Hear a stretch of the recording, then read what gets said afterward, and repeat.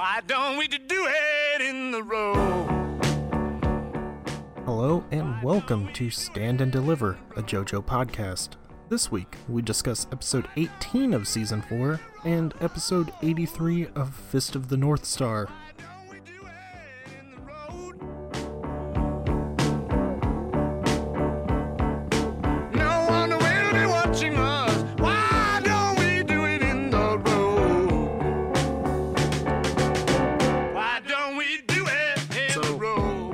Watching Star Trek Deep Space Nine.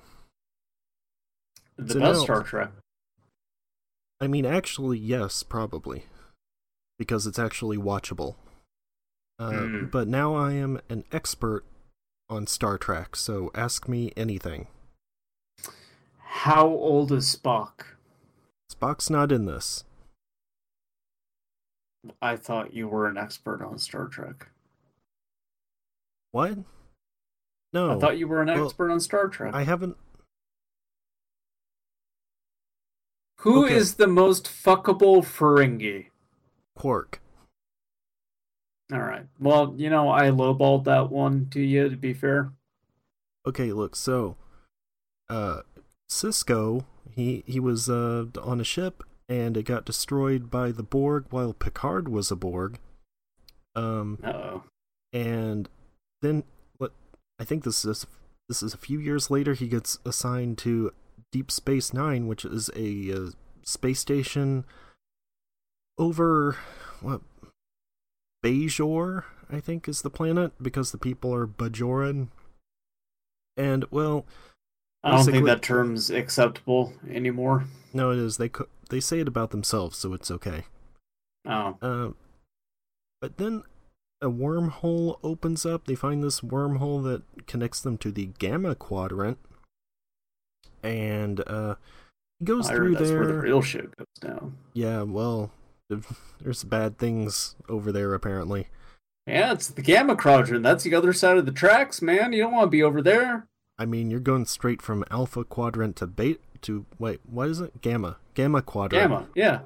You skip right past Beta Quadrant when you're going to the Gamma Quadrant. Yeah, that's right. Who knows what's in Beta? Nobody. Yeah. I mean, that might be in some other series. I don't know. But basically, you go through a wormhole and these weirdo aliens in there have very long and boring conversations with you about what the nature of time is. It's... Oh, no, it's just like joining a subreddit. Yes, exactly. They you go through the wormhole and they check your Thetan levels, and then they determine what you have to pay them to stay in the Church of Orbs, whatever they are. Look, it's a good show, though. What is the Star Trek show that everyone, commonly agrees on to be the worst one? Because I thought it was Deep Space Nine, but I'm guessing it's Voyager? I think Enterprise. I completely forgot about Enterprise. Either Voyager or Enterprise, I think. Although I actually would probably say the original series because everything I've seen of that is awful. I have seen a lot of the original series and have also forgotten basically everything that I've seen. Yeah. To be fair, it's been over probably 10 years since I sat down and watched a lot of that thing, but also all the episodes have sort of just bled together for me at this point. Mm-hmm. I've watched a small number of Next Generation, and I thought it was okay, but it was also something that I could see if I sat down and really tried to invest the time and make it through that thing, I would get bored very quickly. Before this, I had never watched a full episode of any Star Trek. I have seen all of the movies, the new movies. None of the previous ones, because why would I? Wrath of Khan is good. Whatever. I don't care. Wrath of Khan holds up. That is still just a really good movie. What about the one where they go to the present, and Kirk says a double dumbass to you or whatever? Where they're trying to find the whales in San Francisco. Yeah. It's the fourth one, I think. I have seen bits and pieces of that thing, and I really actually want to sit down and watch all of it because I can't believe that is a thing that they made a movie of. Well, isn't that the thing though, like people say it's the even-numbered ones that are good. So No, that's the thing though about that specific movie is I think that is maybe the most Star Trek any of the movies have actually been. Like that from the premise alone sounds closer to the actual original series to me than any of the movies that came before it or after it. yeah, you know what I like about Deep Space Nine? There's no star tracking. Like they're just there in the station. It's just like, hey, what's going on the station? This guy showed up. He's up to no good. Here's this lizard man. What's he doing? He just keeps saying, I am Tosk. What's that mean? Well, O'Brien's gonna get to the bottom of it. He's gonna make friends with the lizard man, and then these guys show up looking for him, and I don't know. I wonder if Discovery is actually any good, but I'm like so non-invested in Star Trek that like first of all, I don't even care enough to sit down and watch it and find out if it's good. And secondly, I bet with my lack of investment in it, I'd probably think it's fine, and then someone who is way into Star Trek would hear that I thought it was good, and then they would go the fuck off on me. Well, I don't think you would like it because you really hate the SJWs. Oh, sure. I mean, they're always there on the internet. Yeah, you can't really escape them, and they just really, they taint everything they're involved with. I don't agree with any of this. All right, I'm Larry Davis. No. Star Before Trek we get away expert. from this completely, every time I think about Star Trek or space shows, and I need to know why this is the case, because I'm thinking maybe it's the result of a malignancy in my head, but my mind inevitably drifts over to space cases. I don't know what that is. Oh boy, let me tell you all about it. So remember the Black Ranger from Power Rangers, like the original one? Yes. He's the main character, okay? So it's a group of misfit kids. They're in like a school in outer space, and like a ship docks, and they get on the ship, and the ship sort of takes off, and they all get lost in space. Oh, so it's like Lost in Space. Yes, but if it was made in the 90s by Nickelodeon and starred the Black Ranger. Oh, so it's like the Lost in Space movie with Gary Oldman. Now you're talking. Okay. I remember like being extremely into it as a kid, but I can't remember too many specific details about it because my memory is too fuzzy at that point. Like I remember a few things. Like there was a girl with an imaginary friend, and everyone just like sort of dismissed it as, oh, this girl is really weird. And then the way that the first season ends, there's this big traumatic event on a planet that they actually touch down on. One of the only two like adults in the room actually goes into a coma. But then some girl just shows up that you've never seen before, and she starts referring to her imaginary friend who happens to have the same name as the girl from before who had an imaginary friend. So then you find out that there was actually a second girl there the whole time that was invisible to everybody, and because of the events in this last episode, they've now switched places. And this is like all I remember about this show. Okay. This blew my mind as a child. This was the only thing that I took away from this fucking thing. Like that, the theme song, and the fact that the Black Ranger was in it, and that's it. I'm Larry Davis. With me is George Brundle. I'm the Star Trek expert. He's the space cases expert. Yeah. But today, space heads is what they call us. Yeah, but today we're talking about JoJo's Bizarre Adventure, as we do every week. Somehow. Yeah. Almost not this week, because my Russian bootleg site kind of shafted me on this one. Yeah. Well, can't trust them. We learned that from the 2016 election. Someone was asleep at the wheel and didn't upload the damn episode. Where are the emails, Jorno? Show us your emails. Guido helped rig the election. Yeah. Well, no, Guido didn't. Guido's probably the Roger Stone of this scenario. Well, he does wear a weird hat instead of weird glasses, so... Yeah. Kinda. Okay. Go ahead. Go for it. Do it. So already we're starting off with a name that I have no idea how to pronounce, so this is a really good sign. Who? Gyakio? Gacho. Gacho. Alright, that was... Close enough. What I said was nope. Not even a little bit. So this blue-haired, glasses-wearing weirdo, who honestly reminds me a lot of you. Uh-huh. Wait, like how he screams about, like, grammatical inconsistencies? Yes. Yeah. Like that, and also just sort of the way he looks. I don't know about that. Like, it's the glasses thing, something about his lips, and then I think his haircut makes it's like hugging his head so closely. What are you saying? I don't know. I don't want to... You don't have much hair anymore. Yeah. So what's going on in this episode? There's some guys are at a computer. It's Risotto. Yes, Risotto Nero. Yeah. He's threatening a computer analyst to do some sort of analyzing.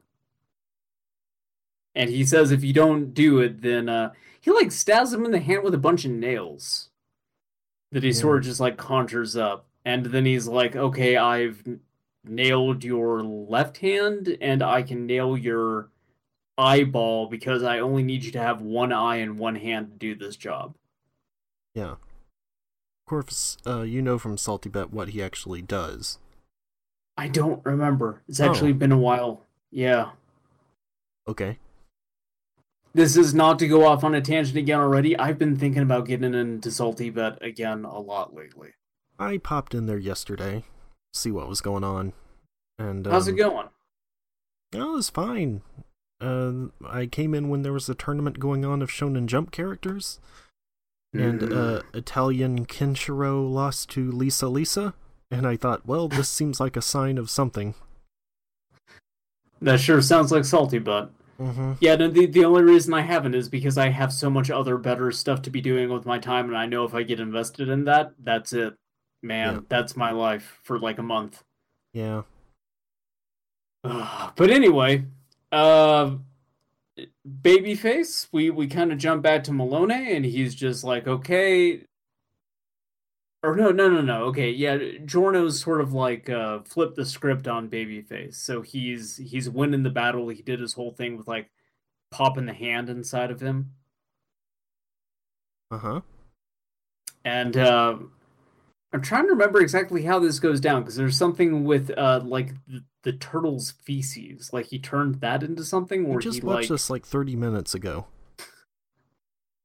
The problem is I watched Fist of the North Star after it, and all my memories from before this just fell out of my head because now all that's playing in my mind is that guy in the bathtub being like hoisted in front of everybody.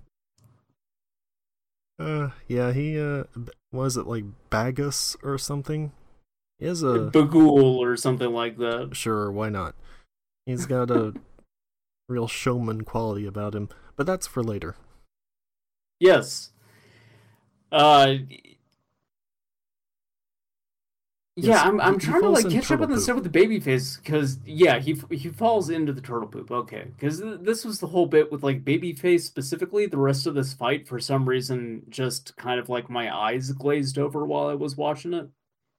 Because again, this was something like I felt they could have done something very interesting with, but they didn't actually. It kind of just boils down to like Giorno hits him a bunch and he dies. Yeah.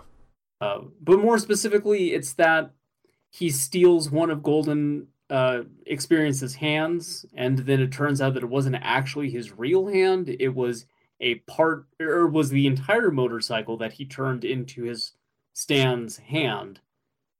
So when Babyface consumes it, he's able to just turn it back into the motorcycle, and it just like tears his body up. I don't think it's the whole motorcycle though. I think it's just the gas tank. A wheel pops out of his back.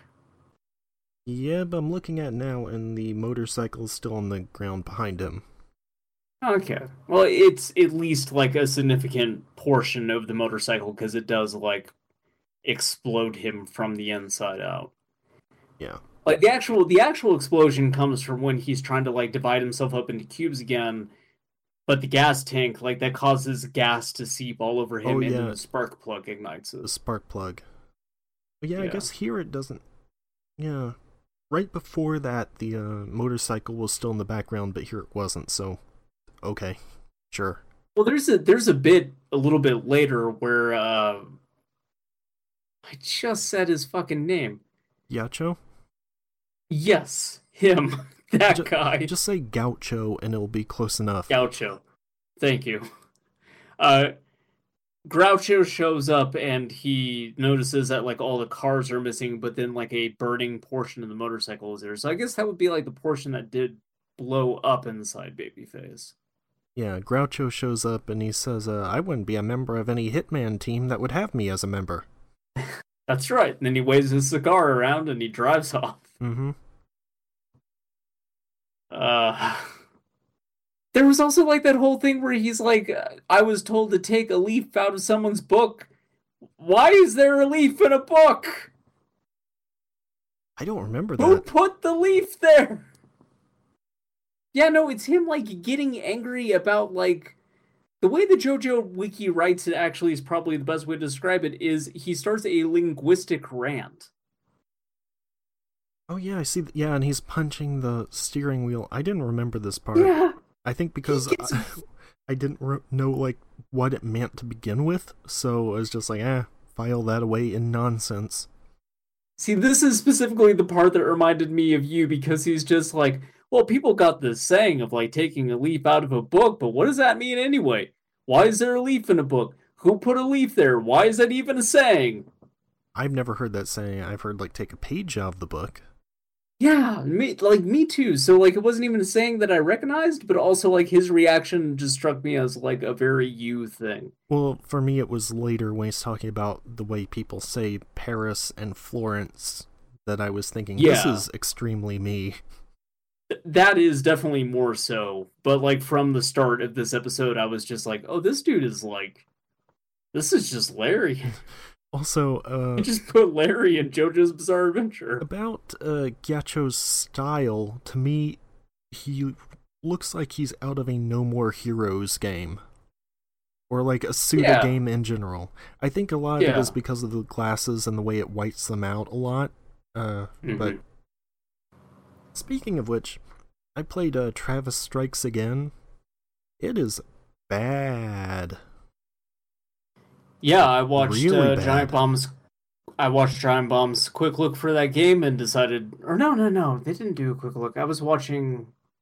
Yeah, they did. I was watching some other channel on. Well, then I didn't watch their thing. Specifically, I watched this. I'm subscribed to this guy on YouTube who does these console teardowns where he just completely like takes apart every piece on the motherboard and stuff. And like I find that super interesting for some reason, even though I don't understand jack shit of what they're showing me. But he had something where he was reviewing No More Heroes, Travis Strikes Again, and yeah, it looked like really, really bad. I didn't even finish the first level. Like, I got to the mid-boss, which was bad enough, and I thought, oh, okay, at least I'm done with this part. Nope. And so once I got a little bit past that and realized I was about halfway through this, it's actually probably not all that long, but it felt like an eternity. And I just was like, nope, I'm sending this back to Gamefly. You guys can deal with it. His review mentioned how Suda said the future of No More Heroes is dependent on how well this game does. Which, first of all, means I guess it's too bad that No More Heroes is a dead franchise now. Mm-hmm. But his review mentioned, like, I don't think this game is really good, but please buy it because I want No More Heroes 3. No. Like, if they want that, make a No More Heroes 3. Then see how that does. When he made that as his argument in his review, the thing that went through my head immediately was, I'm not going to pay money for a game that is bad in the hopes that I will get the game that I want down the line. If they were going to make another game with No More Heroes in the title, it should have just been No More Heroes 3. That I would buy. Yeah, I mean, there is some logic to supporting a release for the hope of something in the future. I kept buying the Yakuza games. Well, except those are good, but you know what I mean. Like, there's things that are, like, mediocre that I would still buy. But if it's something that's just outright trash like this, no. Everything that I saw of this was something that I could not even use the excuse of I might get the game I actually want down the line as a reason for buying that game. Yeah, like, I just rented it from Gamefly, and I still was mad that I even had to take the time to send it back. Watching 15 minutes of somebody else play that game just made me go like, okay, I know I don't want anything to do with this. This doesn't look like a game I want to play. I mean, I actually probably would have just removed it from my queue, but I forgot it was in there. And so they were like, oh, let's ship this out quick before he removes it. We gotta get these things moving. So, anyway, an old guy shoots himself in a turtle. Right? Yeah, that's the character I relate to the most. Yeah. Good old Perry You're Polo. you're always ranting about linguistic arguments. I'm always over here going, I'm old and don't want to live anymore. I had a good life thanks to the boss. Yeah. So I'm trying to remember how this all goes down exactly. Everybody is back. No, not everyone is. No, okay. Not everyone is back in the turtle yet. He saved Bucciarati and Trish, and we cut back to Malone at the station, and he's reporting back in. He's like, okay, I still got plenty of Bucciarati's blood, so I can make more babies. I just need to find more women. And then he starts staring at this woman's ass. And then he gets bit by a snake. Uh-huh. Directly on the tongue, and he dies. Yeah, just like snakes on a plane. Exactly. Yeah. Have I mentioned on this podcast the whole bit with the dead baby in that movie? No, I don't think so. Why would you? There is a character in that movie whose whole bit is she is a pregnant mother, she's got a baby, and obviously snakes and babies are mortal enemies, so this adds tension to most of the scenes that she's in. Towards the end of the movie, the way that, spoilers, in case somebody is planning to watch Snakes on a Plane but has not gotten around to it yet for I don't know literally what reason, but the way that they get rid of the motherfucking snakes on the motherfucking plane is they decide to blow a hole in the fuselage while everybody is strapped in, so only the snakes get sucked out. Sorry, you mean... But if you mean open some motherfucking windows. Yes, I'm sorry. My bad. They have Kenan Thompson fly the plane because he's played Grand Theft Auto. I am not making that up. Turn this big motherfucker left, Troy. That's the actual quote. It's an actual line for the movie. If you watch very closely, though, when all the snakes are getting sucked out, you, the astute viewer, might notice a CGI baby get sucked out of the plane. And they never focus on it. They never draw attention to the mother afterwards. But if you notice her when they are evacuating the plane, she inexplicably no longer has a baby in her. Well, it's not inexplicable. It's completely explicable. I'm just trying to get you to start a linguistic rant. Oh, sorry. Trying to get you to prove your Groucho once and for all. Yeah. But yeah, it's this weird hidden thing that they put in the movie of her baby totally got sucked out of the plane and died. Yeah, I saw that in the theater, and I never noticed it. I noticed it on my first watch through of that movie, and had to tell everyone who I saw it with afterwards, because I was like, you guys noticed that too, right? Like, that baby totally died, and nobody knew what the hell I was talking about. And then when I got the DVD and was able to rewatch it, sure enough, that baby totally dies. No, it's just a little Easter egg in there for the eagle-eyed viewer. Yeah. Just a fun little bit. It's just an actual hidden baby death in this movie. A good, nice little joke-em-up. Just for you. Snakes on a Plane is legitimately great. I love that thing. I wouldn't say legitimately great, but I do like it. It's fantastic. I just love Samuel Jackson in that interrogation room going, Eddie Kim will kill you Yes, that's right. if you let him. I forgot about that line. Oh, man. That's such a weird thing. Yeah, so Snakes on a Train is the Oh. Asylum movie starring Maloney. Yes. Yeah, so then I guess Jorno has a psychic link with the snake because he's in the car and he goes like, huh, Snake killed him. Yep. Well, yeah, because he could also sort of direct things even when he wasn't near That's them. true. Yeah. Yeah, so I guess he would just instinctively know that whatever purpose he's like imbued it with has been fulfilled. Right. It's Okay, kind of that like makes sense. that King of the Hill episode where Bobby was sitting there at the table and he's just like, there's some milk in the fridge that's about to go bad. I hate that There I it knew goes. immediately what you were going to say. Yep. Alright. Oh man. Some people are in the turtle. Yeah, so everyone goes into the turtle to reconvene because they've got the next message from the boss, which is to rewind a chair inside of the turtle 15 hours using Abashio's ability. And when they do, Pericolo shows up, the little old man with the googly eyes from before, Uh-huh. and he's standing on the chair for really no good reason. It's so he can, so his body will be sucked out. Oh, okay, that makes sense. That makes sense. Okay. I like how this is a series where we could say, well, the tiny old man's sitting on a chair, so when he shoots himself, his body will be sucked out of the turtle he's inside. And you can go, oh, yeah, okay, sure. Yeah, that checks out. Yeah, that follows. Yeah, he turns around and he's just like, okay, I'm speaking to the room now. Everybody, the boss, has given me this photo of a place in Venice with this statue. And you need to go here and pick up a thing. And the boss, he's waiting the delivery of his daughter. And boss is a great guy. He's given me a lot of money over the years, and I've lived comfortably. And now it's time to shoot myself in the head. So, peace. Yep. Don't leave any evidence. Yeah. So they're supposed Especially to not a video of you killing yourself. Well, it's not a video. Only Moody Blues can see it. It's close enough because Groucho pieces it together later anyway. Or not him specifically, but the computer analysis that Risotto is threatening.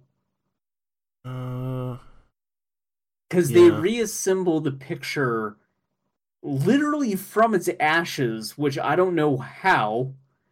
And then they have like the fully formed picture, and that is how Groucho knows that he needs to go to Venice. That's right. Yeah, I don't know how they reconstructed it. Me either, but like that's the whole thing, is this old man killed himself to leave behind no evidence, and he died for nothing. Well, he tried. Isn't that what's really important? Trying? No. It's like Kurt Cobain shooting himself in the mouth for nothing, and as soon as I started saying that, I realized it's actually true. That's what happened. Yeah. I would say R.I.P. Oops. Kurt Cobain, but I don't care. Yeah. So anyway, Oh man, I would have loved it more if this old dude like pulled out a shotgun and tried to like wrap his toes around the trigger while balancing on the top of this chair. why was half of Pericolo's message written in different handwriting? Seems suspicious to me. Oh man. Anyway, So they're yeah, heading to Venice? yes, they split into two. So Giorno and Mista are sent together to go get this. It's a disc that they're trying to get from the statue, and so it is very early in the morning. It's a very chilly night. They're taking a leisurely drive over to Venice when Giorno like suddenly loses control of the car. Wait, And Mista. hold on. First of all, I would like to mention it is unusually smart of them to split into two groups. That is true. Second, there's this exchange with Guido where he's like, what are you doing? Don't you know how to drive? And Giorno's just like, no, I'm 15. I don't have a license. And Guido, like... I really need to hope we don't get pulled over. Yeah, he like, moves his head and rests it on the window, and then pulls it away, and he looks at this chunk of his skin on the window, is like, huh, what's that? Yeah. But when Giorno loses control of the car, it also jostles Guido around, and his pinky gets ripped off by the window, is what it is. Yeah. Because he's like looking at this chunk of flesh on the window. He's like, huh, what's that? It looks like it's in the shape of a finger. Oh, no. Oh, no. And then he gets his face stuck to the window again. Yes. And so then that's like the stakes for Guido is if he moves his face off of the windshield, he will surely rip his face off. Yeah. Which, here's the thing. Guido has been shot in the stomach and in the head. And I can guarantee in the next episode, his pinky's just going to be back on his hand. Yep. Well, maybe what does not he care? Next episode, but the one after that, because next one they'll still be fighting Groucho. They will zip it back on. But anyway, Guido decides the best COA course of action is to just dump into the roof, because Groucho's up there. Yep. Sex Pistols starts to get frozen by Groucho, who is encased in ice. I think it's only like 1 and 2 get frozen, but everybody else is okay. I'm going to guess that this is like some sort of special super hard ice, because, I mean, you can chew ice. Yes, you can. You should not do that, though. Actually, that's really bad for your teeth. No, well, I did a lot, and look at me now. But you can also just shoot through ice. Especially if it's, I mean, if it's thick, it'll stop it, but it doesn't seem like the layer surrounding Groucho is specifically, like, really thick. Because you can see him through it. Yes. I also just like how this dude is riding the top of this car frozen stiff with the goofiest face on. That, it's so good. Just like his lips burst and his teeth showing. Yeah. Groucho, I think, is my favorite member of the Hitman team. I think we are in agreement with that. I really dig this guy's character design, and just also everything about him. Uh-huh. I like his stand, too. It's a weird idea. Yeah. So, yeah, I'm trying to kind of catch up here on where we were. He gets his face stuck. Oh yeah, Giorno like opens the window up and like it's blasted with a bunch of cold air. So like the whole interior of the car is starting to freeze over, and like Guido is telling Giorno to stop the car, but he can't because like the brake pedal is actually frozen. Yeah, and Guido says like, well, "Can't you just turn the car into a frog or something?" And Giorno says he can't because this is what, like negative 100 degrees Celsius. Yes, and he reaches that conclusion by doing a whole lot of math about the speed that the car is traveling and how much temperature would be lost based on like the amount of speed that they're currently traveling at. So it's this like really long walk to him just going like, I think it's a negative 100 degrees Celsius and I can't make anything that would like be born at that temperature. Yeah, but right after that we get the most important part, which is Groucho ruminating about the pronunciation of various cities in Europe. Yeah. Well, specifically how Americans pronounce Paris, and like this huge orange font of Paris just sort of zooms into the frame. Yeah. It's like, he says something about how they pronounce it Paris, and then other people say Paris. But this the is like most a important bit from the Animaniacs, man. Yes. But the most important thing is how then he starts, somehow he goes from there to Venice, which is actually Venezia, and yet things like Death in Venice and Merchant of Venice are called that instead of Merchant of Venezia. And then he gets really mad and starts punching the ice he's encased in. It's a good bit. I really love Groucho, and I hate the fact that he's probably going to die in the next episode. Probably. It's such a bummer. So, Gold Experience is not able to create any life, but what he can do is pick up Guido's ammunition. All Sex Pistols are procured on site. Yep, OSP. Yes. No, he picks them up, and basically what he does is, well, we don't find this out until like a couple beats later, but he is turning them with his stand into a living thing. In this case, it's like roots. So when Sex Pistols shoots these bullets into Groucho's like ice shield, the roots then spread out and break it apart and fling him off the car. Yes. And I actually really like this because I hadn't considered, like, there's not much like stand pairing in this series. Yeah. And so this was a really neat thing to actually have pop up, where it's like, oh, Guido and Giorno could make a really good team because their stands pair really well together. Mm-hmm. And specifically, this works because after he sort of does his mojo to the bullets, then when Guido fires them, it heats them up. Is Mojo Jojo? Yeah, exactly, Mojo Jojo. Oh no. See, It's all coming together now. Dr. Evil stole his Mojo Jojo, and so he has to go back to the 60s. Get it back. I was mostly thinking of Powerpuff Girls and thinking, like, him is already pretty close to being a JoJo's villain. Yeah, him was great. Yeah. Oh, Anyway, boy. So, yes, Groucho it out. knocks Groucho off, and then everything starts to heat up in the car. You know, Mista is able to pull his face off the windshield safely. He still don't got a pinky, but again, we're about an episode away from that just getting fixed. But Groucho then, like, trying to remember how this goes down exactly. He Is just it that manifests this is his his stand, or yes. he is making this out of, like, ice? No, this is his stand. His This like is his stand. weird skating suit is actually White Album. Okay. Yeah, and so he starts skating towards them at tremendous speeds. Uh-huh. And And also then Guido shoots him and the bullets kind of just stick in the stand, so he never actually had to do that whole ice thing anyway. yeah, that's right. But he does latch onto the trunk with a bunch of ice and climbs into the trunk. And so Guido is freaking out about him, like, freezing the brake pedal again. Turns out it's not the case.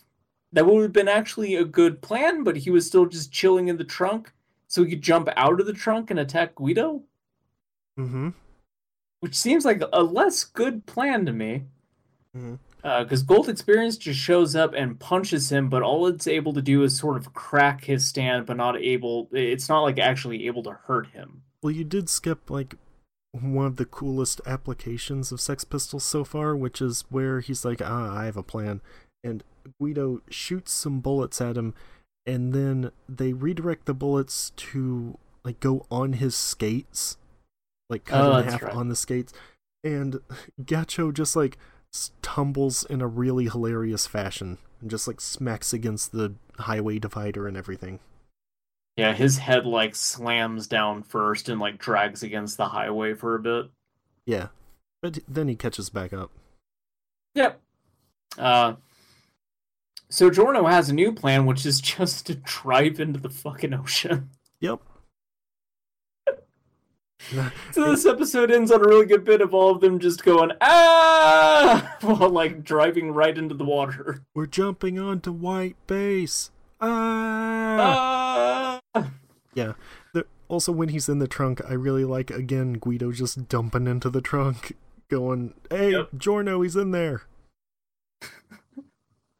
But yeah, this ends with the freeze frame of them careening off the highway, and, like, this would have been a good part for them to bring back Roundabout.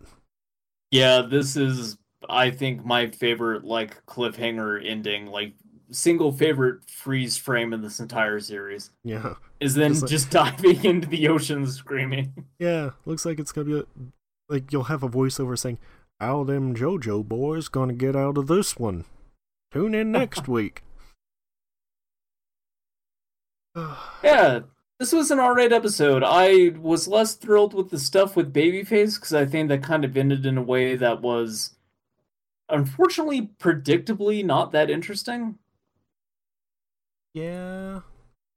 Like, I kind of hoped that they would do more with that, the whole concept of them having very similar stand powers, but then you brought up the last time, like, I bet you they won't, and it turns out you're right.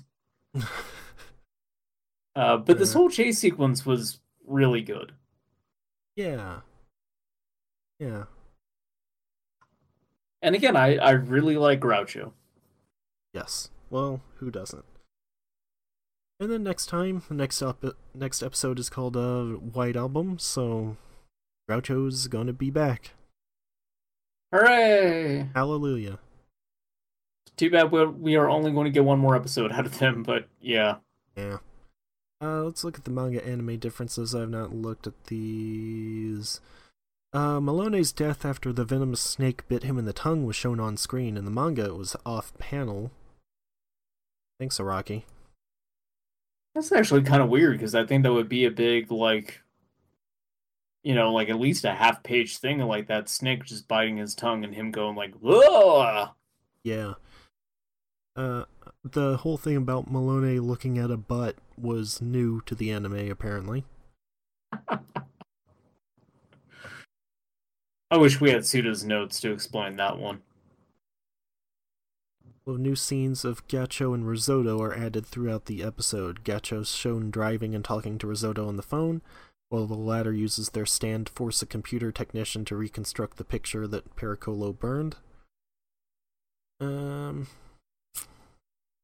Oh, yeah, speaking of that, I wonder if Deep Space Nine is like the, like one of the ground zeros of enhance the image, you know? No, it must not be, because they did that in, like, Blade Runner, right? Where they, like, rotate the image? I had to have told my Blade Runner...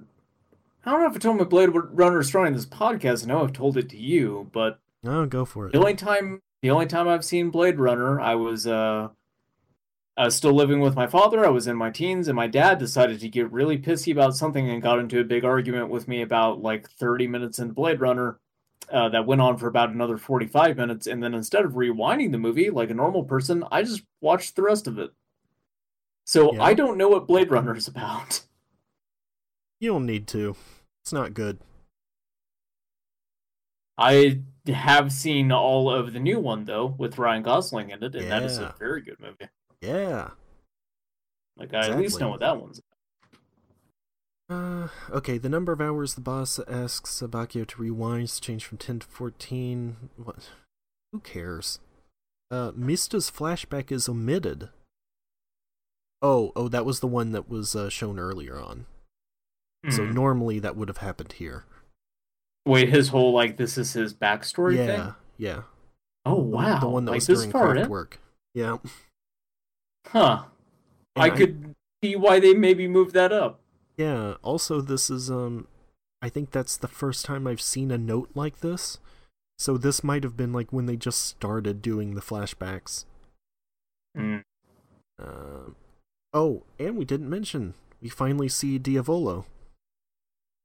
Oh yeah, that's right. He's just chilling out in his place in Venice, draped in a blanket, which is basically the way I live most of my days.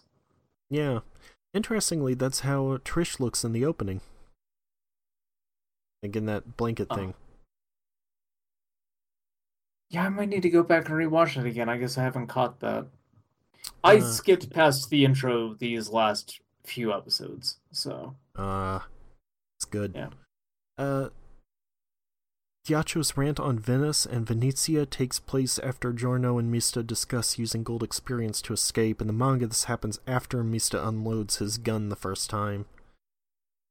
Okay, good. The funny bit of Ghiaccio shown lying on the ground for a bit before activating his stand and taking off. is new to the anime. In the manga, he activates it mid-fall, so I like the bit of him just lying there. Yeah, that's another good change. So far these changes they've made have been for the better. Yes, I Like definitely this agree. episode. And now, here we are, 44 and a half minutes in. Every time I look into your eyes, it's roulette, it's roulette, it's roulette. Every time I connect all your wires, disconnect, disconnect, disconnect.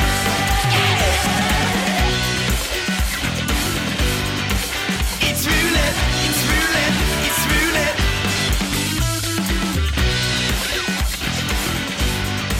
It's roulette, it's roulette, it's roulette. Look, we had to talk a lot about Deep Space Nine. And Space Snakes. Case. Yes, and Space Cases. We watched a little anime, you might have heard of it, called Fist of the North Star. Yeah, aka Hokuto no Ken. Yep. So, up front, I know very, very little about this anime. I'm familiar with the art style. And, like, the first thing that strikes me about this episode is, feels like I'm watching part 1 of JoJo's again. Yeah, I mean, JoJo was definitely inspired a lot from Yes. Yeah. Fist of the North Star. There were a lot of manga that adopted that kind of art style back in that point in time. Like There was- the first couple volumes of Berserk kind of come close to looking like it's that art style. A little bit. There's a specific name for it, and I don't remember what it's called. I never even knew that there was a name for it, but that's... Yeah, there is. It was specifically something that derived from, like, before that, basically, manga all looked sort of like Osamu Tezuka's stuff, where it was much more cartoony. And so then they started doing stuff like this, and yeah, I don't remember what it's called, but... Yeah. Yeah, I'm not, like, knocking JoJo's when I say that by any means, because I know that that was... People cribbed on that style a lot back then, and that this was, like, the originator of it, or at least the one that made it the most popular. I don't know about that. I feel like Really? I feel like this is the most popular one of that era, but there was stuff before this, because Fist of the North Star didn't come about until the 80s. Yeah, well, I mean, that's my thing that I guess I'm trying to actually get at is I don't know if it was the one that originated that style, but it is definitely the one that made it, like, mainstream. Sure. People are cribbing it specifically because it's what made it popular. You know, actually, I could be wonder- totally wrong about this. I don't know. I don't actually know. yeah. Okay. I'm talking out of my ass. But yeah, like, at least for me, that is what, when I see something in that style, I think, oh, that's Fist of the North Star. Even though JoJo's is the thing that I've maybe spent the most time watching that has looked close to that, like, it's still Fist of the North Star for me. So, but in, like, a weird way, when I'm watching this, I'm thinking a lot of, like, how Kenshiro's design reminds me a bit of Jonathan. Yeah. Things like that. But I mean, even when we were watching part 1, I was mentioning how he has the shoulder pads and everything like Kenshiro does. Yeah, we had mentioned that back then. But yeah, but, like, besides that and the whole, like, him going, you know, doing his ta ta ta ta ta ta ta ta, you're already dead, Nani thing, like, I don't know anything else about it. Okay. I've never seen an episode of it. I've never read any of. I'm assuming it was based on a manga. Yep. Yeah, I've never read anything of it. I've The seen thing some is- salty bet fights with characters, and that's about it. Yeah, I mean, you know, Toki, you know, Yes. Rao, Yes. but watching this made me realize, oh, all of the stuff I've seen from this has been from the movie, not the series. Because in the movie, I guess that's where you get the actual blood spurts and heads popping and stuff. Because on TV, they couldn't really do that. No, you get it, but it's, like, silhouetted, and the blood is, like, White. shiny blue goo. Yeah. It's like white. Yeah. It's like a... Yeah. Point is, it definitely does not look like blood. It's not red. You don't see the actual gore involved. It seems There's more some. as if it's yeah, because like when Bagul does this whole thing where he stabs through a couple guys' chests and then his hands are all red for like a few frames. Well, there's also the bit with Ken-O slicing the guys later. Let's just start from the beginning, though. Yeah. Although I do want to say, at least real quick, like about that effect, it looks more to me like their soul is exploding through their body.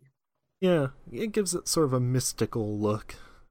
Yes. Like it is still a look, and even though it is definitely them censoring what's actually going on, I think stylistically it's very interesting and I like it. You know what else This I is like? a good example of censorship, unlike JoJo's Bizarre Adventure Part 3, where all Chotaro wanted to do was just enjoy a damn cigarette. Yeah. I will not let this go. I really like the theme song here, both the opening and ending. They have a lot of English. It's almost all in English. Yeah. Phrases like "do survive." And it's all just him like brooding over a tombstone. Yeah. Who died? That's 90% never of what know. it is. Yeah, I don't know. There's a bit where he stands up and he just pushes past two kids, and it's like, I'm guessing all the villains for this part as like ghosts behind him. Mm-hmm. And then he gets into a fight with somebody, and like that's it. Yeah. That's the whole intro. But yeah, we go through that, and then We get a previously on thing too. yeah, I kind of like sort of glazed over that a bit. Well, this guy's saying, so from what I remember, and I have not watched any of this, I have seen a little bit of the movie, and I have played a good chunk of the game, but the game is not actually, like, it doesn't really follow canon. And if it did, I think everything that happened there was way earlier than this. Because this is the beginning of Season 4.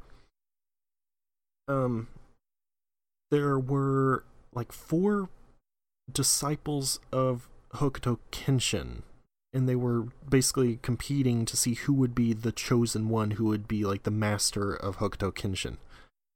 And Kenshiro is the one who is chosen, and the others are not happy about it.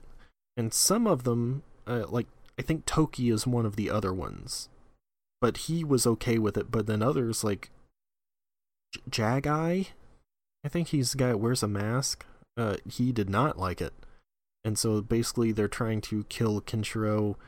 There's also something about wars, and I mean, it's Mad Max.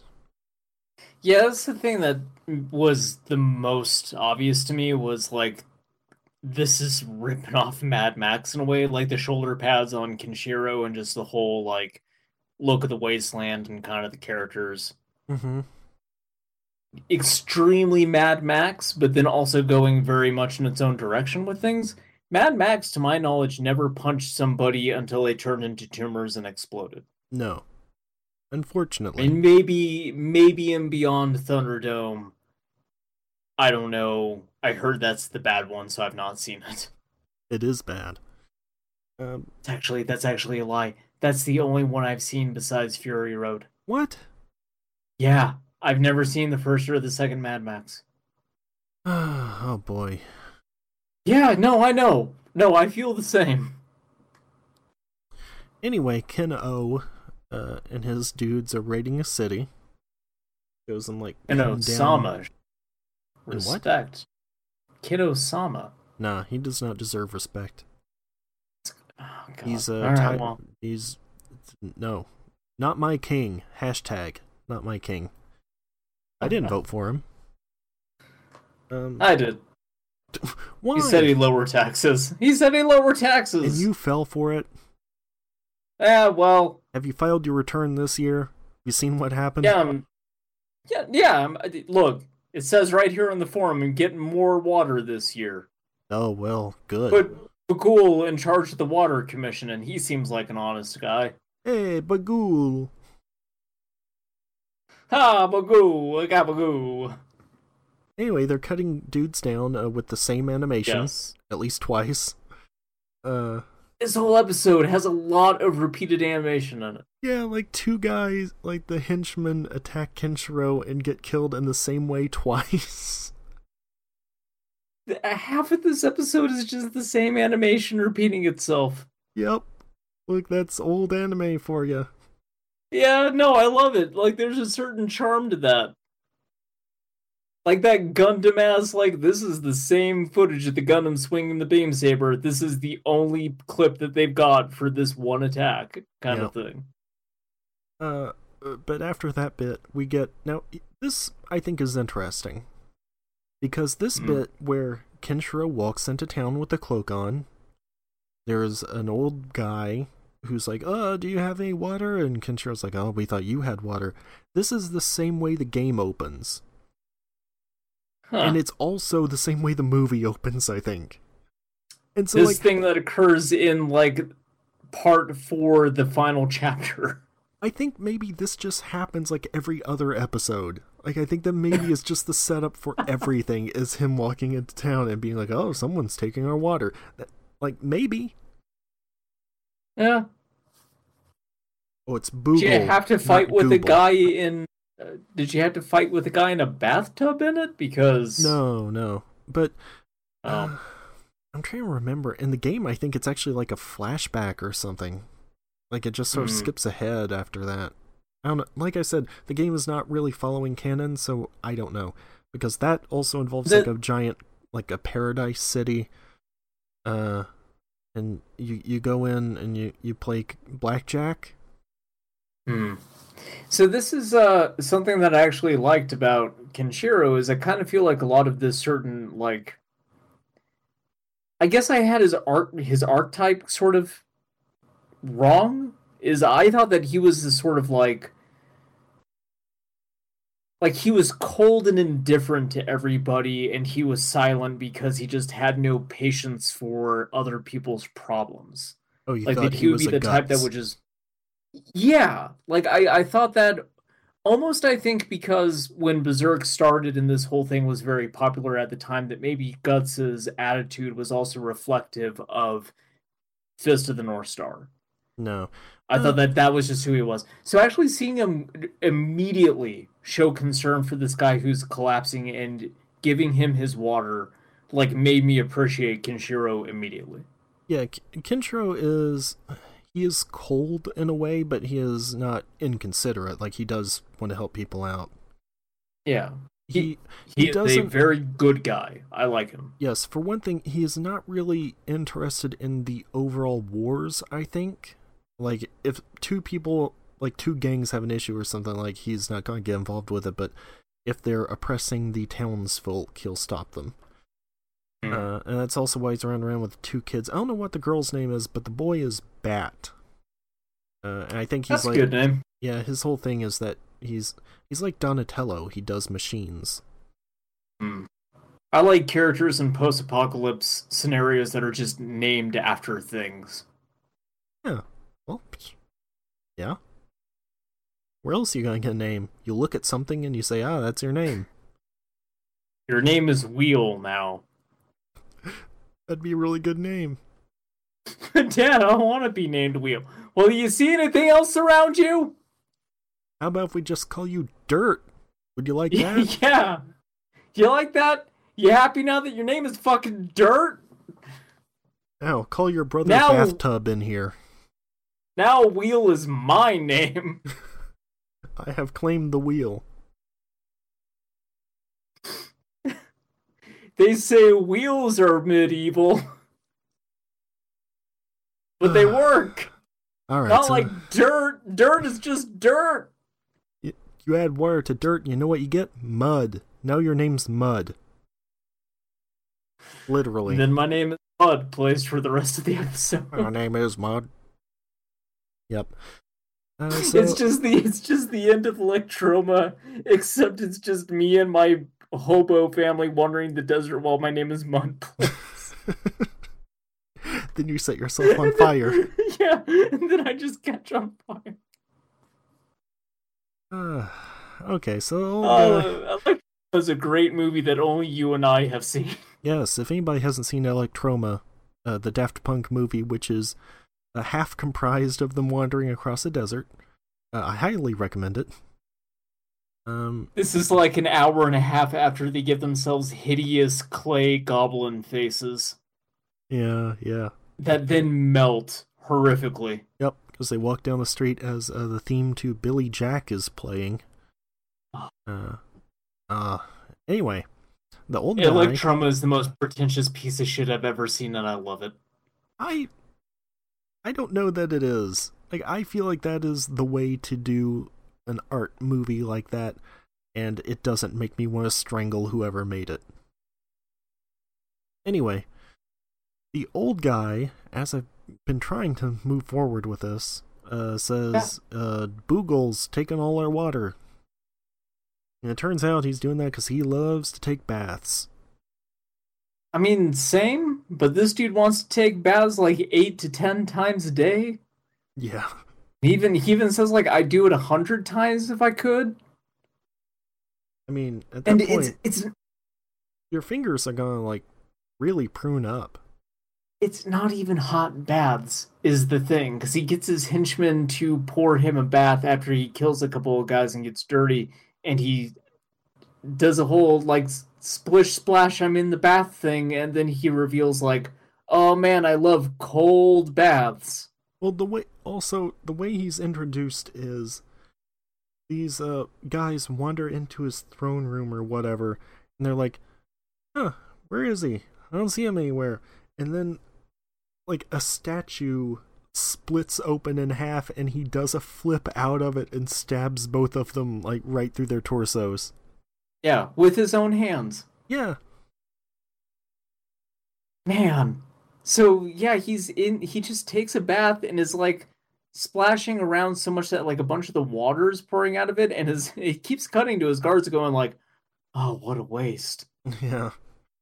Oh, he's wasting all this water. And then if it wasn't clear enough what's going on, we then, like, cut over to the townspeople who are, like, getting their daily ration of water, and it's very, very little. And obviously he's sucking up all the water in town to take his baths. That should have been enough to communicate that, but then he has two of his guards carry him in his bathtub that's, like, attached to two planks of wood. Yep. It's like those chair things that they would carry people on, like a palanquin, I think it's called. Sure. They're in Zatoichi a lot, and I want to say that's what they referred to them as. Okay. But yeah, they just trot him out in front of all these people who are dying of dehydration. Mm-hmm. He just splashes around. Yeah, he's still just having a great time in the bath. And then this old man just, like, gets down on his hands and knees and he begs him to just, like, please spare a little bit more water. And he's like, okay, yeah, sure, you can have all the water you want. Check it out. And then just starts, like, drowning him. Mm-hmm. Like, you gotta show the people who's boss, you know? Yeah. They do this whole thing, too, where he's just like, okay, when my bath's over, you guys can drink my bath water. And then, like, the townspeople, this is the bit where I don't agree with them. If I was dying of thirst and some weird ass was just like, drink my bath water, I think at that point, like, if I were near death, I would be like, you know what? Fuck it. Fine. Yeah, it's water. It's not going to kill you. Yes. Also, but they are disgusted by it. He has his pants on, at least. Yeah, no, he's still, like, mostly clothed. But, yeah, they don't want to drink the water. I was going to go off on this thing about how, like, people definitely drink water out of much more unclean sources than that, but still, like, they reject it, they're grossed out by it. I don't agree with that. I mean, if you drank it out of, like, a river or something, that would be much dirtier. Exactly. Like, that's kind of what I'm getting at, is I think actually drinking out of a stream or something would be more contaminated. Yep.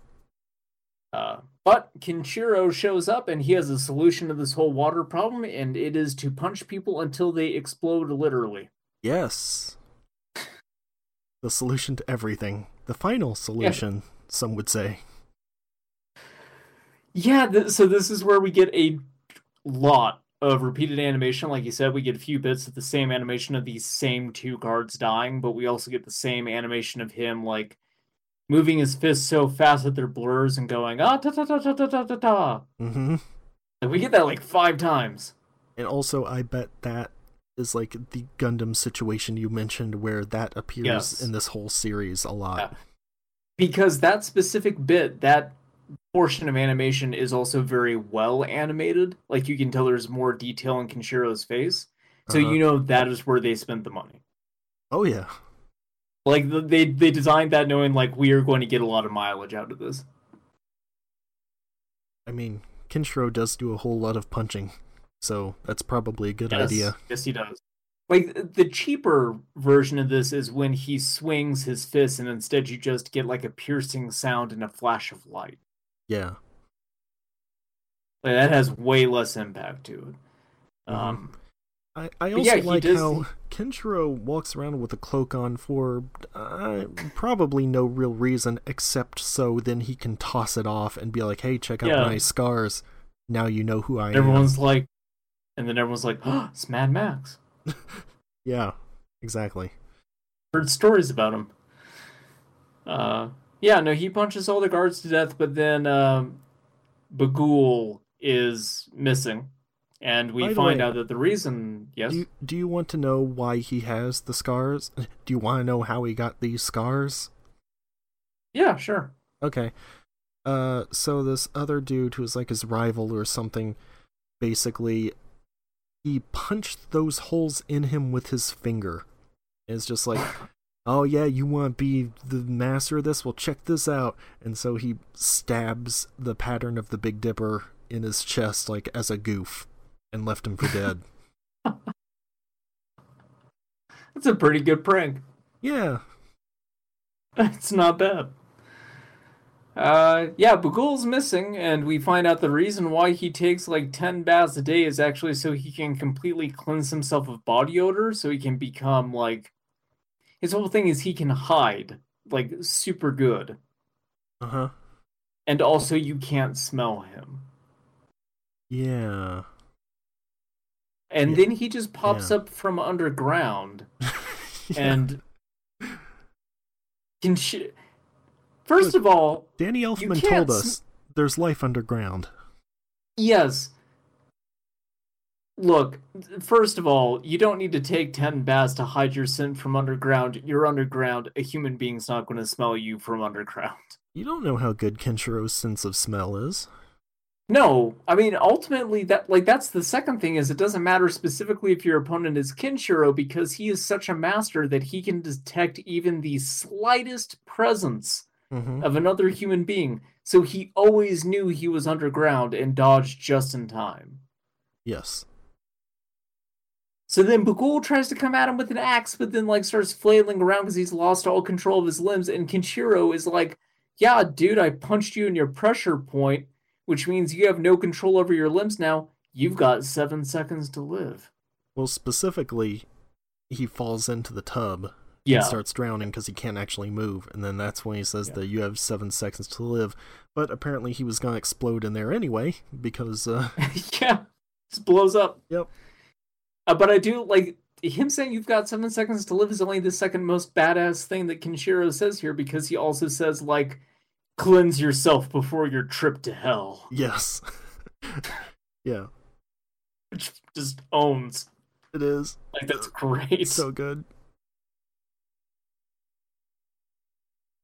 So yeah, Bagul pops open, and then we get a bit of Ken Osama. He's on a horse. Speaking of Gundam, this whole thing, just this whole motif, like this horse and everything, reminds me of Master Asia. To me, it reminded me of the Skull Knight from Berserk. Yeah, I can kind of see that, except Skull Knight is a good guy, and so like the Master Asia thing's more that he's definitely a villain, and martial arts are involved. What? Wait a second. I thought Master Asia was a good guy. I've only seen the first few episodes of G Gundam. Well, spoilers, Master Asia is in fact like one of the main bad guys. What? Yeah. Oh no. It's not. Kyoji is, I think, the one that's like, you think he's the bad guy, but he actually turns out to be a good guy. And like Master Asia still has like a sorrowful death scene. Like you feel bad that he died, but like he was definitely not on the right side of things. Look, I don't care. The point is, There's a Gundam that is also a windmill. Kenshiro looks in the sky and sees a vision of Ken-O saying, "I am Ken-O, ruler of the century's end." And then at that point, Kenshiro just says, "Rao." I don't know, is Rao Ken-O? Ken-O-sama shows up over the sands of Africa and says, Simba. It is me, Ken-O-sama, ruler of the Pride Lands. Man, this show's good. Yes, it is. Because, like, we're not even done yet. We get this other flash over to these guys. I don't even know who they are. They're staring at the sky. There's the Big Dipper. A comet passes by, a shooting star, whatever. And they look at it and they're like, oh, Kenshiro and Ken-O-sama are ready for their final battle. Now it's time for us to make our move. Yeah, and then they say, like, I don't know who they are. There's another general, and it's a guy in a mask, and I think that's Jagai, but I don't know. Jaggy? Something? You have to hunt a great Jaggy, and you get scale, and then you can make a switch axe out of it. This was a really good episode to watch, because I feel that this is almost like a filler episode. Like, just this whole thing where it's like the guy he fights isn't one of the main generals or anything. He's a dude in a bathtub. He's a guy whose whole villainish shtick is he really likes to take baths. But, like, we get enough of Ken-O-sama and these other guys that it's like laying the seeds for this big fight to come, and we have no concept of what any of this means. Well, again, I think it's because this is the first episode of season 4. Yeah. So that probably has a lot to do with this, like, being a setup thing. Yeah. Which is why I think this is a great episode for Anime Roulette, because it is just as much setup as it is deep in the weeds. Yeah, it's a good point. Like, you get the introduction of, like, he walks into a town, he helps the townspeople against some random guy, but then, meanwhile, there's all this other stuff going on. Yeah, this is a really good vertical slice of Fist of the North Star. Yeah, in this developer is your demo. terms. Yeah. You open up the PlayStation Underground demo disc, and you get this episode of Fist of the North Star. So, I'm guessing we're not taking this off.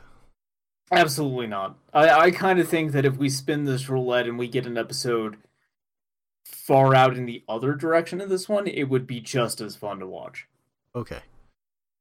I mean, this is halfway through the series, so I don't know what you mean other way. I mean, if we went really far ahead, or if we even went in the other direction and went way earlier in this, if we separated ourselves from the events of the start of the 4th chapter, I still think it would be really good. Okay. Alright, then time to roll the roulette for next time. I need to enter 12. How many? Okay, 12 is what's on there. Yep, it's always 12 entries. I'm surprised we've not gotten a repeat yet. But, of course, by saying that, we probably will this time. Well, I mean, hell, that boils down to Fist of the North Star, Hunter x Hunter, and Slam Dunk, and I'm not averse to rewatching any of those. Yeah. Alright, 1 through 12. It's 5. Is it Fist of the North Star again? Seriously? Yes. Alright, fuck it, I'm into it.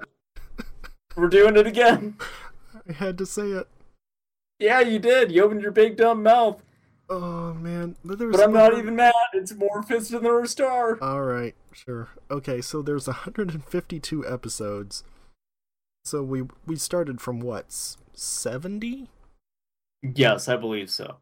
Alright, 70, 152. We got 90. Do you want to reroll? I say it needs to be at least 20 episodes in either direction of the one that we just had. Yeah, that's kind of what I was thinking. Yeah, because that's almost a full season away from it, which I think is a good place to be. Okay, I'll reroll. 141. All right, yeah, near fuck the it. tail end here, so. That's good. That's a good roll. All right, then we'll probably see what happens to Ken-O. I'm pretty sure he gets pushed off of the rock and the hyenas eat him. Oh, yeah, true. Yeah. Yeah, they couldn't show that, on TV. You see it in the movie. Yeah, you get Whoopi Goldberg laughing, and then Scar just blows up. Alright, so next time, episode 141 of Fist of the North Star. We'll see you then. Yeah.